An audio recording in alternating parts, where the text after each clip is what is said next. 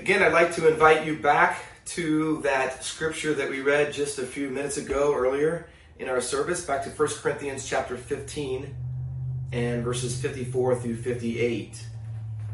There are a lot of great therefores in the scriptures. In fact, I think and have pondered many times how good it would be to preach a series on the great therefores of the New Testament. For example, and you could probably quote these too, one of my favorites, Romans 5:1. Therefore, since we have been justified by faith, we have peace with God through our Lord Jesus Christ. Again, Romans is full of them. Romans chapter 8 and verse 1. Therefore, there is no condemnation for those who are in Christ Jesus. Maybe one of the most famous ones of all, Romans 12 and verse 1.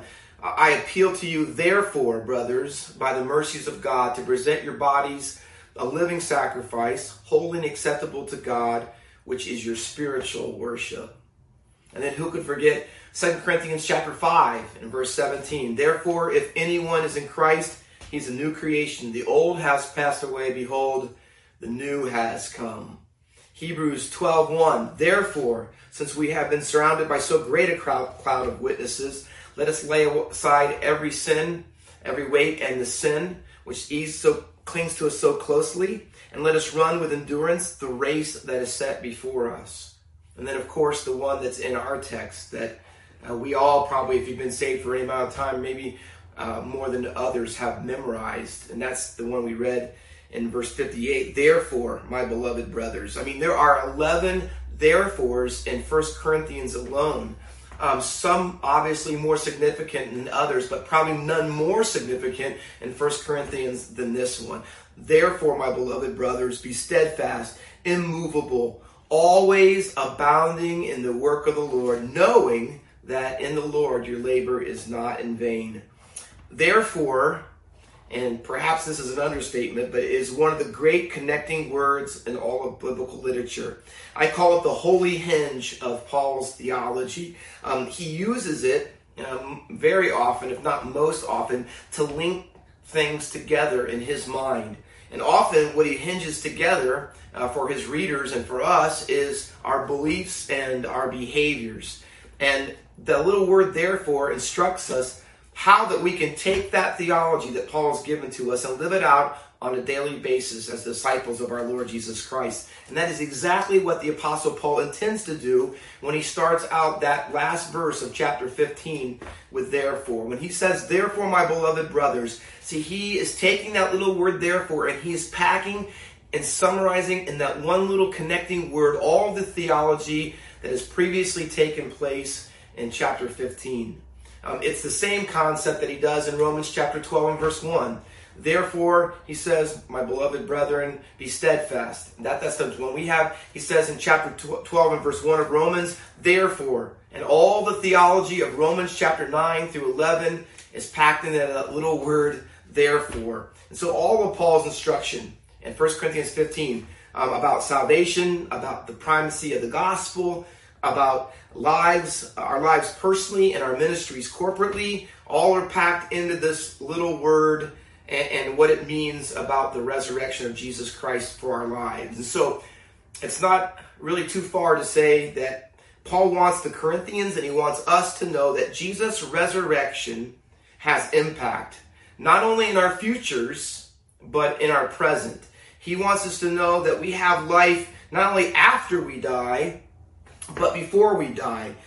Paul wants the Corinthians and us to realize that the death and resurrection of Jesus doesn't just get us into the kingdom, it also gets the kingdom into us. And so when he says, my beloved brothers, he wants you to know that living this kind of victorious life, living out the victory of Jesus, is not something for a set of elite Christians, just a few people who have really have made it in life and have attained to higher levels than anybody else. No, he says, my beloved brothers. He says warm words, family terms.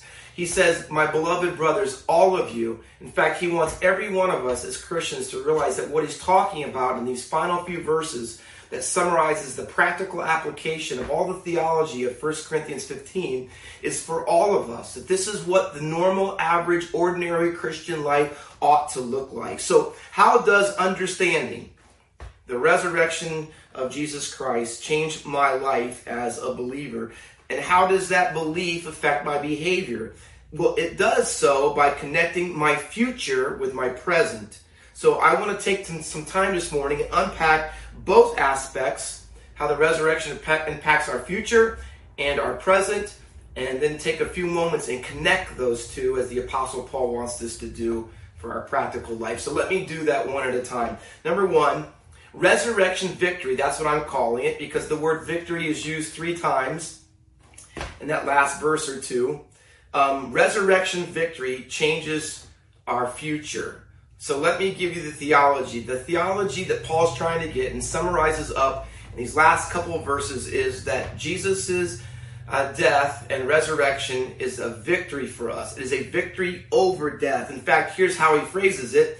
Death is swallowed up in victory. That is a quotation of Isaiah 25 and verse 8, which also adds to it that there should be no more tears, there will be no more crying. All those former things, Isaiah says, are going to be passed away. And then he goes on to ask a couple rhetorical questions, knowing the answer to it because Jesus is alive. And he says, death, where is your victory? Oh, death, where is your sting? Those are quotations taken from Hosea chapter 13 and verse 14. And what Paul does is he calls up some covenant language verses that are applied specifically to Israel, and he broadens them out to all the nations, because what Paul wants us to know, and what he wanted the Corinthians to know when their church was full of Gentiles, was that salvation is not just for Jewish people, it's for everyone. And if you put your faith in Christ and your faith in his death, burial, and resurrection, that this hope is yours, that death is no longer the victor anymore, that Jesus Christ has given us the greatest victory of all time. So much so that the author George Herbert once wrote that death used to be an executioner, but the gospel has made him just a gardener. In other words, it's been reduced. That death really isn't the power over us that it once was, obviously, that Jesus Christ has conquered that. So one of the ramifications of that is that we don't have to fear death anymore. In fact, Paul goes on to say in 1 Corinthians 15:26 that the last enemy that shall be destroyed is death. And one of our greatest, if not the greatest enemies, will be destroyed. Notice Paul's not saying, though, by saying those 2 verses, he's not saying that suffering and death have been removed, because they are not. They are still part of our fallen world. Someday they will be. But even then, even now, though death still has a limited power in our lives, it cannot ultimately defeat us. The victory of Jesus' resurrection does not keep us from death, but what it does is keep us through death.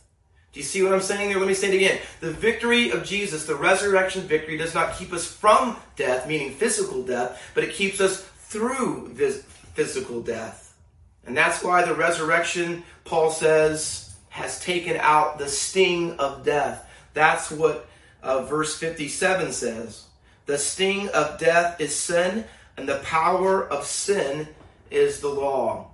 The interesting thing about it, that word sting in the Greek, is that it often is used in Greek literature to refer to a scorpion and a scorpion's tail that has the stinger on it. I looked up on the internet the most lethal scorpions on the planet, and there are, believe it or not, quite a number of them in different places all over the world. But the one that everybody was pretty much in agreement on, that is the most lethal scorpion of all the scorpions, is the Indian red scorpion.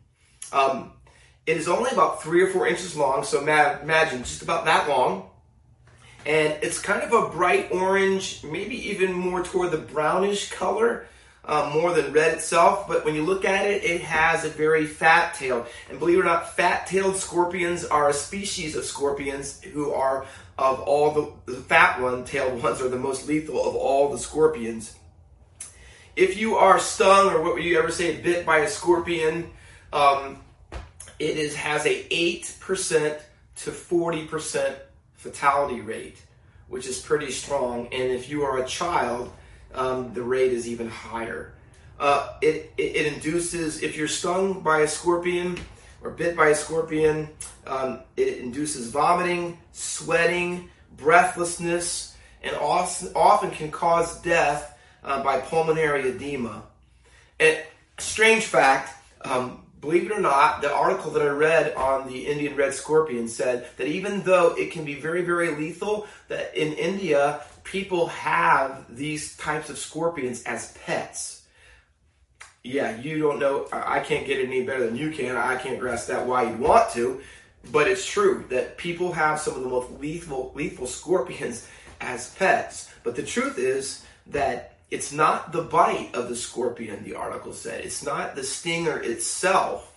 It's the poison that comes through the stinger that is the lethalness. That's the lethal part of it. And so here's what Paul says. The sting of death is sin. See, Jesus' death and resurrection has taken the poison out of our souls. The penalty of the poison that comes with sin has been removed through Jesus' sacrifice. That's why today, and maybe it's you, as you're listening to me speak this morning, maybe there are a lot of people who are absolutely terrified and afraid to die. Listen, and the reason is, for many people, is that they know that they are still poisoned. Can I say it to you that way? We have eternity set in our hearts. That's what the book of Ecclesiastes says. And we know in our consciences that death does not end our lives in extinction. That there is more to this than this life. And after death, Hebrews 9:27, the Bible says there is judgment. And so many people, knowing that their lives are still poisoned by sin, they understand what that means if there's an afterlife and they're not right with God and their life is full of poison and sin and things that they've done wrong, that their life hasn't been lived out the way they thought it should be. And they know that they're afraid to die because they're afraid of the judgment. And can I tell you this? Paul goes on to say that it's not just the sting of sin is the law. It says, but the power of sin is the law. And here's what he said. Here's what he means by that. Because of sin, we are under the law, and therefore we are under judgment, and we are under condemnation. Because the law can only condemn people. It cannot save people. And see, that's what makes us afraid to die, because we know that we're sinners, and we know that we haven't lived our life the right way. And because of that, in our consciousness, we understand that we're poisoned by sin, and that we know that when we stand before judgment, we're not going to meet the criteria or the requirements. So people are afraid to die. See, they're not ready for the judgment to follow. They haven't lived the life they thought they should have. And sin's stinger, as it were, is still in them. And so people are afraid. Shakespeare writes through Hamlet in one of his books these words who really describes why people are afraid. Hamlet says, I could end it all. In other words, he was contemplating suicide. But that dread of something after death, the undiscovered country from which no traveler returns, this conscience makes cowards of us all. In other words, Hamlet said, I think I want to kill myself. I don't want to live anymore. He goes, but I really can't kill myself. And you know why? It's the dread. The dread that after life, there's more to it. That I'm going to give an account of my life. That there's going to be a judgment. And my conscience, bearing witness to that, makes me a coward. That I really can't end my life. So you say, Pastor Walker, if the sting is sin, and the strength or the power of sin is the law, then how do I get rid of the sting? How do I get rid of the poison that's still in my soul? Well, Paul gives us the answer. And that's verse 57. The victory of Jesus' death and resurrection, that's the answer. That's the solution. He says, but thanks be to God, who gives us the victory through our Lord Jesus Christ. Paul can't help when he contemplates what the death and resurrection of Jesus Christ has accomplished and how he's taken out the poison from our souls and how he has delivered us a victory when we don't have to fear death any longer. When he thinks of all those things, he has to break out into song of gratitude. He has to break out with proverbial praise and really, as it were, worship to God. And he does it using the word thanks. It's the Greek word charis, and it's the word for grace. And if you know anything about the entire book of Corinthians, that you'll know that this book is absolutely framed by grace. At the beginning and the opening verses of chapter 1, verses 3 and 4, Paul says all kinds of things that begin the book about grace. He ends the book in chapter 16 and verse 23. He's talking about God's grace being with them. Chapter 3 and verse 10, toward the beginning of the middle, he says that he's a wise master builder, and everything that he has built, as far as the church is concerned, is by the grace of God. Later, toward the end of the book, in chapter 15, our chapter, verse 10, he says this, I am what I am by the grace of God. And what Paul can't stop doing, once he has completely in his mind been overwhelmed by the wonders of God's salvation and what he has accomplished through the death and resurrection of Christ, he says, I have to tell you, I'm so thankful. I just got to extol the grace of God and tell you how thankful that I am for all that God's done. See, Paul would say that the grace of God is the anti-venom of sin and the poison that it puts into our soul. Grace eradicates the poison. The grace of God, the undeserved favor of God, eradicates. It's the anti-venom for the poison that has floods our soul. That's why Paul goes on to explain it even more clearly as the verse 57 goes on. He says, but thanks be to God who gives us the victory. See, that's what grace is. It's God giving you and I what we don't deserve. And Paul would want us to know, and does let us know as he writes 1 Corinthians and elsewhere in the New Testament, that there is no way, shape, or form that we could ever fight and win the battle with sin in ourselves. We could never fight this battle. We could never win it. We could not be good enough. We could not be good enough to earn or merit this victory over sin. No, Jesus had to be good in our place. And that's why the Bible says that he's given us the victory. Death is stingless only because of God's grace that has been given to us in Christ Jesus our Lord. Because we're Christians, because we're trusting in Christ, because we put our faith in his work on the cross and through his death and resurrection. See, death can bite us, it can sting us, but not eternally. See, the poison has been removed, and therefore, praise the Lord, thank you, Jesus, that we have no fear. And that is so well summed up in the little verse in Hebrews 2:14, which says, through death he might destroy the one who has the power of death, that is the devil, and deliver all those who through fear of death were subject to lifelong slavery. And listen, perhaps there are some of you this morning, and you sit in churches when you can be there and when it's possible to be in person. You listen to sermons on the internet. You're listening perhaps this morning to this sermon. But if you're honest and you're humble enough, you'd have to admit that there are many, many nights that you put your head on the pillow and you're not sure where you're going to spend eternity. That you're not sure that you're not one of those cowardice people because of their conscience, who are going to face judgment, and you're not really sure how it's going to go. See, it doesn't have to be that way, because God, through Jesus Christ, has given us the victory. But you can't do it on your own. You can't try to earn your way. It's not because you're a good person or you give money to the church. It's not because you're Baptist or Catholic or Episcopalian or Lutheran or Roman, whatever it is. It's not about your religion. It's about a relationship. It's about saying, Father, I'm a sinner and I need a Savior, and my only hope of heaven is Jesus. See, it's victory. It's only through our Lord Jesus Christ. It's not through you. It's not through your denomination. It's not through your good work. It's not through your giving. It's not through your self-righteousness. It's only through our Lord Jesus Christ. See, that's the salvation that he has given to us. That's the fearlessness that we have over the sting and poison of death. So let me say it to you this way, that Jesus' death on the cross is the payment for your sin, and Jesus' resurrection is the receipt. And what do you mean by that, Pastor Walker? How is the resurrection of Jesus Christ the receipt? Well, the resurrection is your cosmic receipt, because why do you get receipts? You have receipts and you keep receipts for only one reason, so that you can prove that you owe nothing. That the thing that's been purchased has been paid in full. See, that's what the resurrection is, and that's why Paul broke into Thanksgiving.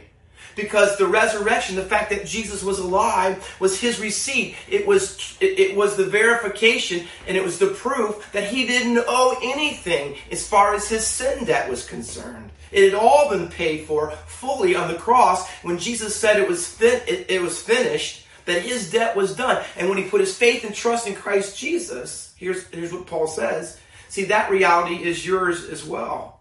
And that changes your entire future.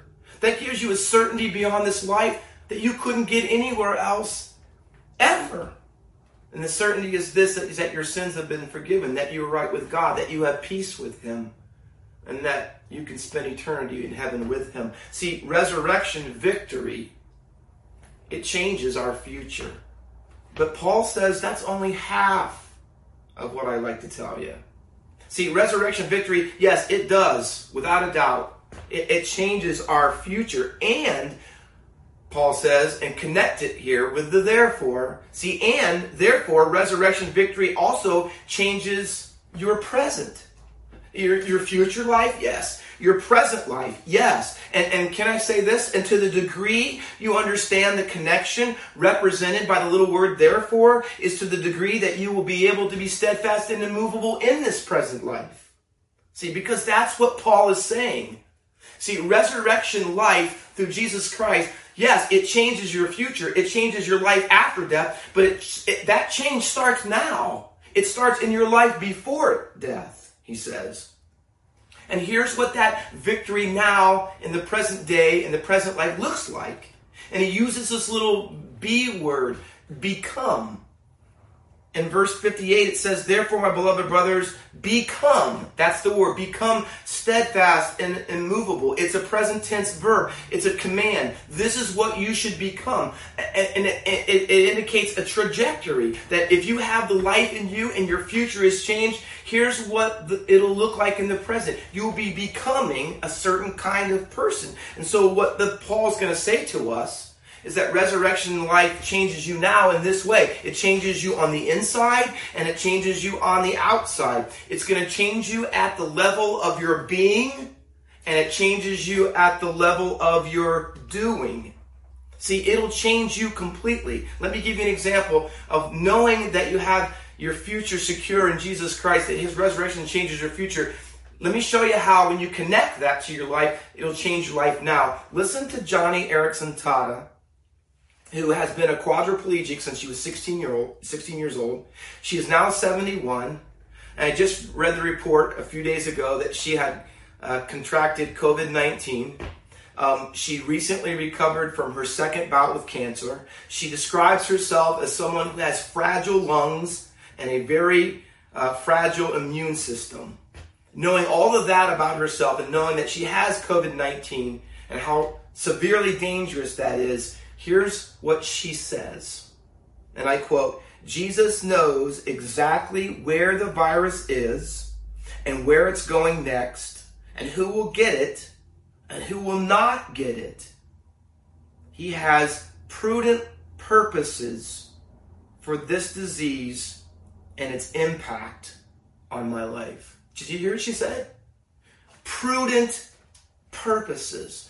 In other words, here's a woman knowing that her future is secure through the death and resurrection of Jesus Christ. You know what she can do? She can submit to COVID-19 as God's prudent purpose. See, that's where the future connects to the present. It's changed her response to what could be a lethal sickness for her, one that ends up taking her life. She doesn't know that, but what she does know is that she has a gracious God whose purposes are prudent and wise, and he knows exactly what's taking place in her body and in her life, and he's done that all the way through since she was 16 to 71, and let me tell you this, the article goes on to basically say this, and she's not changing now because she is basing her whole life on that. See, that's what God's grace does. That's what salvation does. That's what knowing that Jesus is alive now, it affects how we face our present life. And so he says to the Corinthians and to us, here's what I want the change to look like in your life. Here's the person that you need to be becoming. Here's the two words. Ready? This shows the inside change. Steadfast and immovable. And they are two words that are the opposite sides of the same coin, as it were. Let me tell you what that means. Steadfast is a word that speaks of firmness of conviction, that you really are standing strong on what you believe to be true.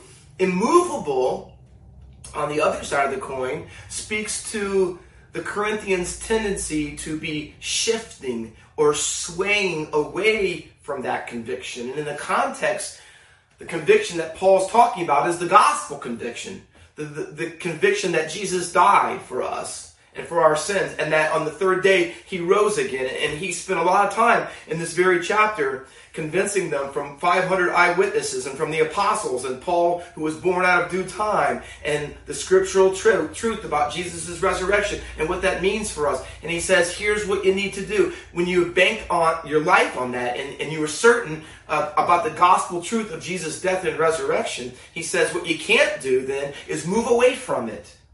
Let me give you an example of how that word is used. Colossians 1:23, again, Paul writes, if indeed you continue in the faith, stable and steadfast, and here's the word, not shifting away from the hope of the gospel, not moving off. I'm convinced more than ever, and I want to say this as your pastor this morning, that we need to be ready to be steady. We need to be ready to be steady. We cannot be a people like what is happening in a lot of Christianity, and I would call celebrity Christianity today, that are watering down the gospel, that we are now ashamed of the offense of the cross of Jesus. There are too many people that we thought were dependable and reliable as far as holding to the faith are now vacillating in their doctrinal beliefs because of secular and governmental pressure. I read just today that Virginia has a set of new transgender rules for their public schools. The article says in the title that they now have to use preferred pronouns for people, that whatever pronoun they want you to call them, and you cannot question bathroom choices made by students. And so you have to go along with all the things our world is touting as true about transgender. And in the article, it even said this, and that staff at the school, the public schools, are to turn in parents if they believe that parents aren't, and this is getting in line. And they were promoting for them to call child protection services if parents are hurting their children by not acknowledging their transgender personal choices. That's the state of things in the public school system in Virginia. But that shouldn't surprise us because things in America are changing. But what is surprising is oftentimes from preachers and pastors and pulpits and professors all throughout Christianity that people are now moving and shifting and swaying themselves in the winds of all the change that is taking place. And we have to be ready to be steady. Why? Because the Bible says that we should be steadfast and immovable. But to the world around us, Christians who are steadfast and immovable, to them, other words should be used. That means that Christians are intolerant. It means that they are narrow-minded. It means that their views are antiquated and they are exclusive and bigoted. And those are the words, not steadfast and immovable. They're not going to look at it as a virtue. Oh no, not whatsoever. We live in a culture that has no virtue along those lines because they don't believe in absolute truths. And so a lot of Christians who were once holding the ground on the issues of homosexuality and morality and who is to be preacher in the pulpit, men, not women, those used to be obvious ones that we would hold to. And 7-day creation and the history of Adam and Eve, the historicity of it, and now evolution is now the main view, not 7-day creation. No longer is it all of God's people who hold the definition of marriage between one man and one woman in God for life. Not as many, not nearly as many. In fact, it's becoming more difficult to find people, even as Christians, who understand what sexual identity and sexual morality should be all about. Instead, today, we are divided over issues like nationalism and racism. And that's what's happening in our culture. So Paul's words that connected by therefore about how the future resurrection that we have in Christ and how it impacts our present couldn't be any more relevant than they need to be today. A mighty fortress. I love that song. And the last stanza in my mind, using words, shows how important it is for the future, and all God's future that he has for us needs to press into our current day. And when Martin Luther writes, that word above all earthly powers, no thanks to them abideth. The Spirit and the gifts are ours through him who with us sideth. Let goods and kindred go, this mortal life also. The body they may kill, God's truth abideth still. Listen to this. His kingdom is forever. You see what he's saying? How do you have the ability to let goods and kindred go? How do you handle it when you lose your job over standing steadfast and immovable in the truth? How do you do it when your own family forsakes you or maligns you or betrays you? How do you do that? How do you stand? And even if your life is threatened and your freedom is threatened, how do you continue to be steadfast? Why? Because you're part of a kingdom that is forever. See what he says? See, it's knowing that your future is certain, that Jesus has been resurrected, and you, because he lives, you will live also. See, that enables us to be steadfast, immovable, but not just at that level. See, the Apostle Paul says, knowing that you are resurrected with Jesus Christ, not only changes you at the level of your being, but it also changes you in the present at the level of your doing. And here's what he says, the participle, always abounding in the work of the Lord. The word abounding is a word that is often translated eagerness. It denotes an excessiveness, going way beyond what is normally acceptable. The same word is used earlier in this chapter when Paul speaks about how hard he works for the gospel. In chapter 15 and verse 10, here's what he says in comparison to how he labors to the other apostles. He says, I worked harder than all of them. And he's not saying it to brag on himself. He's bragging on the power of the grace of God in him. And he says, if you have the grace of God in you, look at verse 10 of chapter 15, then you'll have God's grace will also be toward you, and God's grace will also be with you. See, in every sphere of his life, from every angle, whether it was in him, toward him, with him, he says, this is what God's grace does for you. It doesn't just change your destiny someday. It changes your desires. It changes your deeds. Paul says it makes me want to work hard. It makes me want to labor and sweat and toil. And in fact, he goes on to define this work ethic he has by calling it labor. His labor is not in vain, and it means to exert yourself to the point of exhaustion. And Paul says, you know why I keep going? You know why I keep being beaten and imprisoned and whipped and at times stoned? And you know how he keeps going from city to city and traveling in the boats and the wrecks and you know how he keeps going? He says, because God's grace, this victory that I have in Jesus Christ, is working in me. And so I would say to you this morning, if you are abounding in the future, you will also be abounding in the present. Why? Why is that true? Because we know something. We have a confidence. We have a truth, a reality that's working in us that other people don't have. And Paul lets us know exactly what that is. He says, therefore, my beloved brothers, be steadfast, immovable. That's the being level. Now the doing, always abounding in the work of the Lord, knowing. What is it that he knows? What? That in the Lord, and that's the key, in the Lord, your labor is not in vain. Your labor, all the things that you do for Christ and for his kingdom and for his church and for others, all the things that you do in the name of Jesus Christ and for the gospel's sake and for the kingdom's sake, they're not empty. They're not just a shell. They're not just a form and fashion. They have meaning, they have purpose, they have significance, not just for now, he says, but for eternity. Four times in 1 Corinthians chapter 15, Paul uses the word vain or in vain. Chapter 15 and verse 2, he says, you have not believed in vain since Christ has been resurrected. Since Christ is resurrected, He says you are not been graced or saved in vain. It has purpose and meaning that your life has been changed. And he says in chapter 15 and verse 14 that our preaching, or their preaching, is not in vain. Telling other people about Jesus and witnessing to this gospel is not in vain. It's not an empty exercise. It's not just a meaningless mantra that we speak.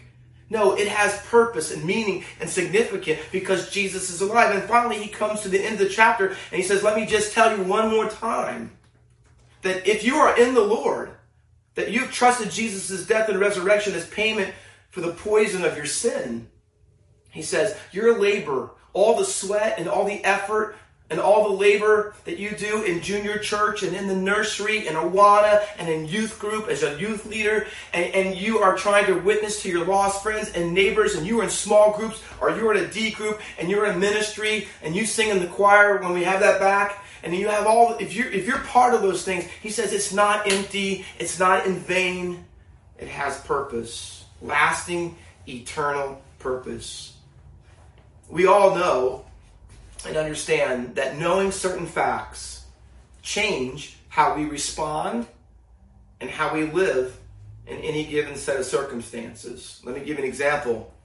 And knowing that you had $10 million in the bank would allow you to respond differently to losing your job. If you lost your job, you wouldn't be too worried, and you might be upset because you really like that job. But knowing this truth, that you had $10 million in the bank, you weren't worried about where your next meal's coming from, or whether you're going to be able to pay the mortgage, or keep your car, or pay your kids' college bills, because $10 million is going to cover that. See, knowing that reality, knowing that truth about the substantial amount of money in your bank account would make a difference, wouldn't it? If they came out with a vaccine for COVID-19, and they said it was 100% good, 100% that when you got this vaccine, you never had to worry about ever getting COVID-19. It would change. If you had taken that vaccine, and you know that you've had that, see, you would face a world that's in a pandemic quite differently, wouldn't you? I mean, you wouldn't be afraid to go in certain places, and you wouldn't be afraid to talk to people, and you could visit people in a hospital, and because you had the vaccine, and knowing what that vaccine does would change how you live and how you respond and just about everything in that situation. So knowing that we are saved, knowing that Jesus Christ died for our sins and rose again on the third day and is alive, knowing that, here's what Paul says, knowing that Jesus has a future for us, and you connect that knowledge and that future to our present daily living as Christians, Paul says it should radically and drastically change your life on the inside. That you should be bold. That you should be able to hold to the truths of Scripture. And you wouldn't have to back down. That you can speak the truth in love to everyone that you come in contact with. And not only does it change you in what you believe and how you hold it, but it changes the way that you live your life every day. It changes your priorities in your calendar and what your money really is going to go to in your time and what matters most to you and what you're going to teach your kids about what life is really all about. See, it changes. It changes everything in our lives. Always abounding in the work of the Lord. That's Paul, in Paul's words, that's what the victory, the resurrection victory of Jesus looks like. It looks like a life that's been changed. A life, yes, that's been changed in the future after death, but also a life that has been changed in this very moment in the present by the way that we hold truth and the way that we love truth. And as Proverbs says, we buy truth and sell it not. And the way that we live truth. And we live it out abundantly as we work for the Lord. See, we're not saved by works, but we have a salvation that works. Let me ask you this morning, is that what the victory you say that you have? Does it look like that? Does it look like that inside of you and outside of you? Let's pray. Father, how can we not say it one more time? Thanks be to you, God, for the victory that you've given to us through our Lord Jesus Christ. And Father, that victory is not to be just pushed off until another day down the road when we are called home to glory through death. But it can begin, and it is beginning now in our lives. Resurrection power now, in the way that we hold our convictions and we believe and hold on to the truth and how we live it and practice it and work it out with fear and trembling every single day. Help us to live out the victory, the resurrection victory of Jesus Christ every day like that. And for those, again, Lord, who are here and don't have that confidence, in fact, maybe here and are still fearing death, Father, may you allow your word of God, the grace that you have, that is given to us in Christ Jesus, may it flood their souls. May they come to you for the forgiveness of sins. May you grant them repentance, that they might turn from their sins and put their faith and trust in the one who was crucified for them and rose again on the third day. And we'll thank you for all these rich blessings to sinners and saints alike. In Jesus' matchless name we pray. Amen. Lord bless you. May the grace of our Lord Jesus Christ be with you all.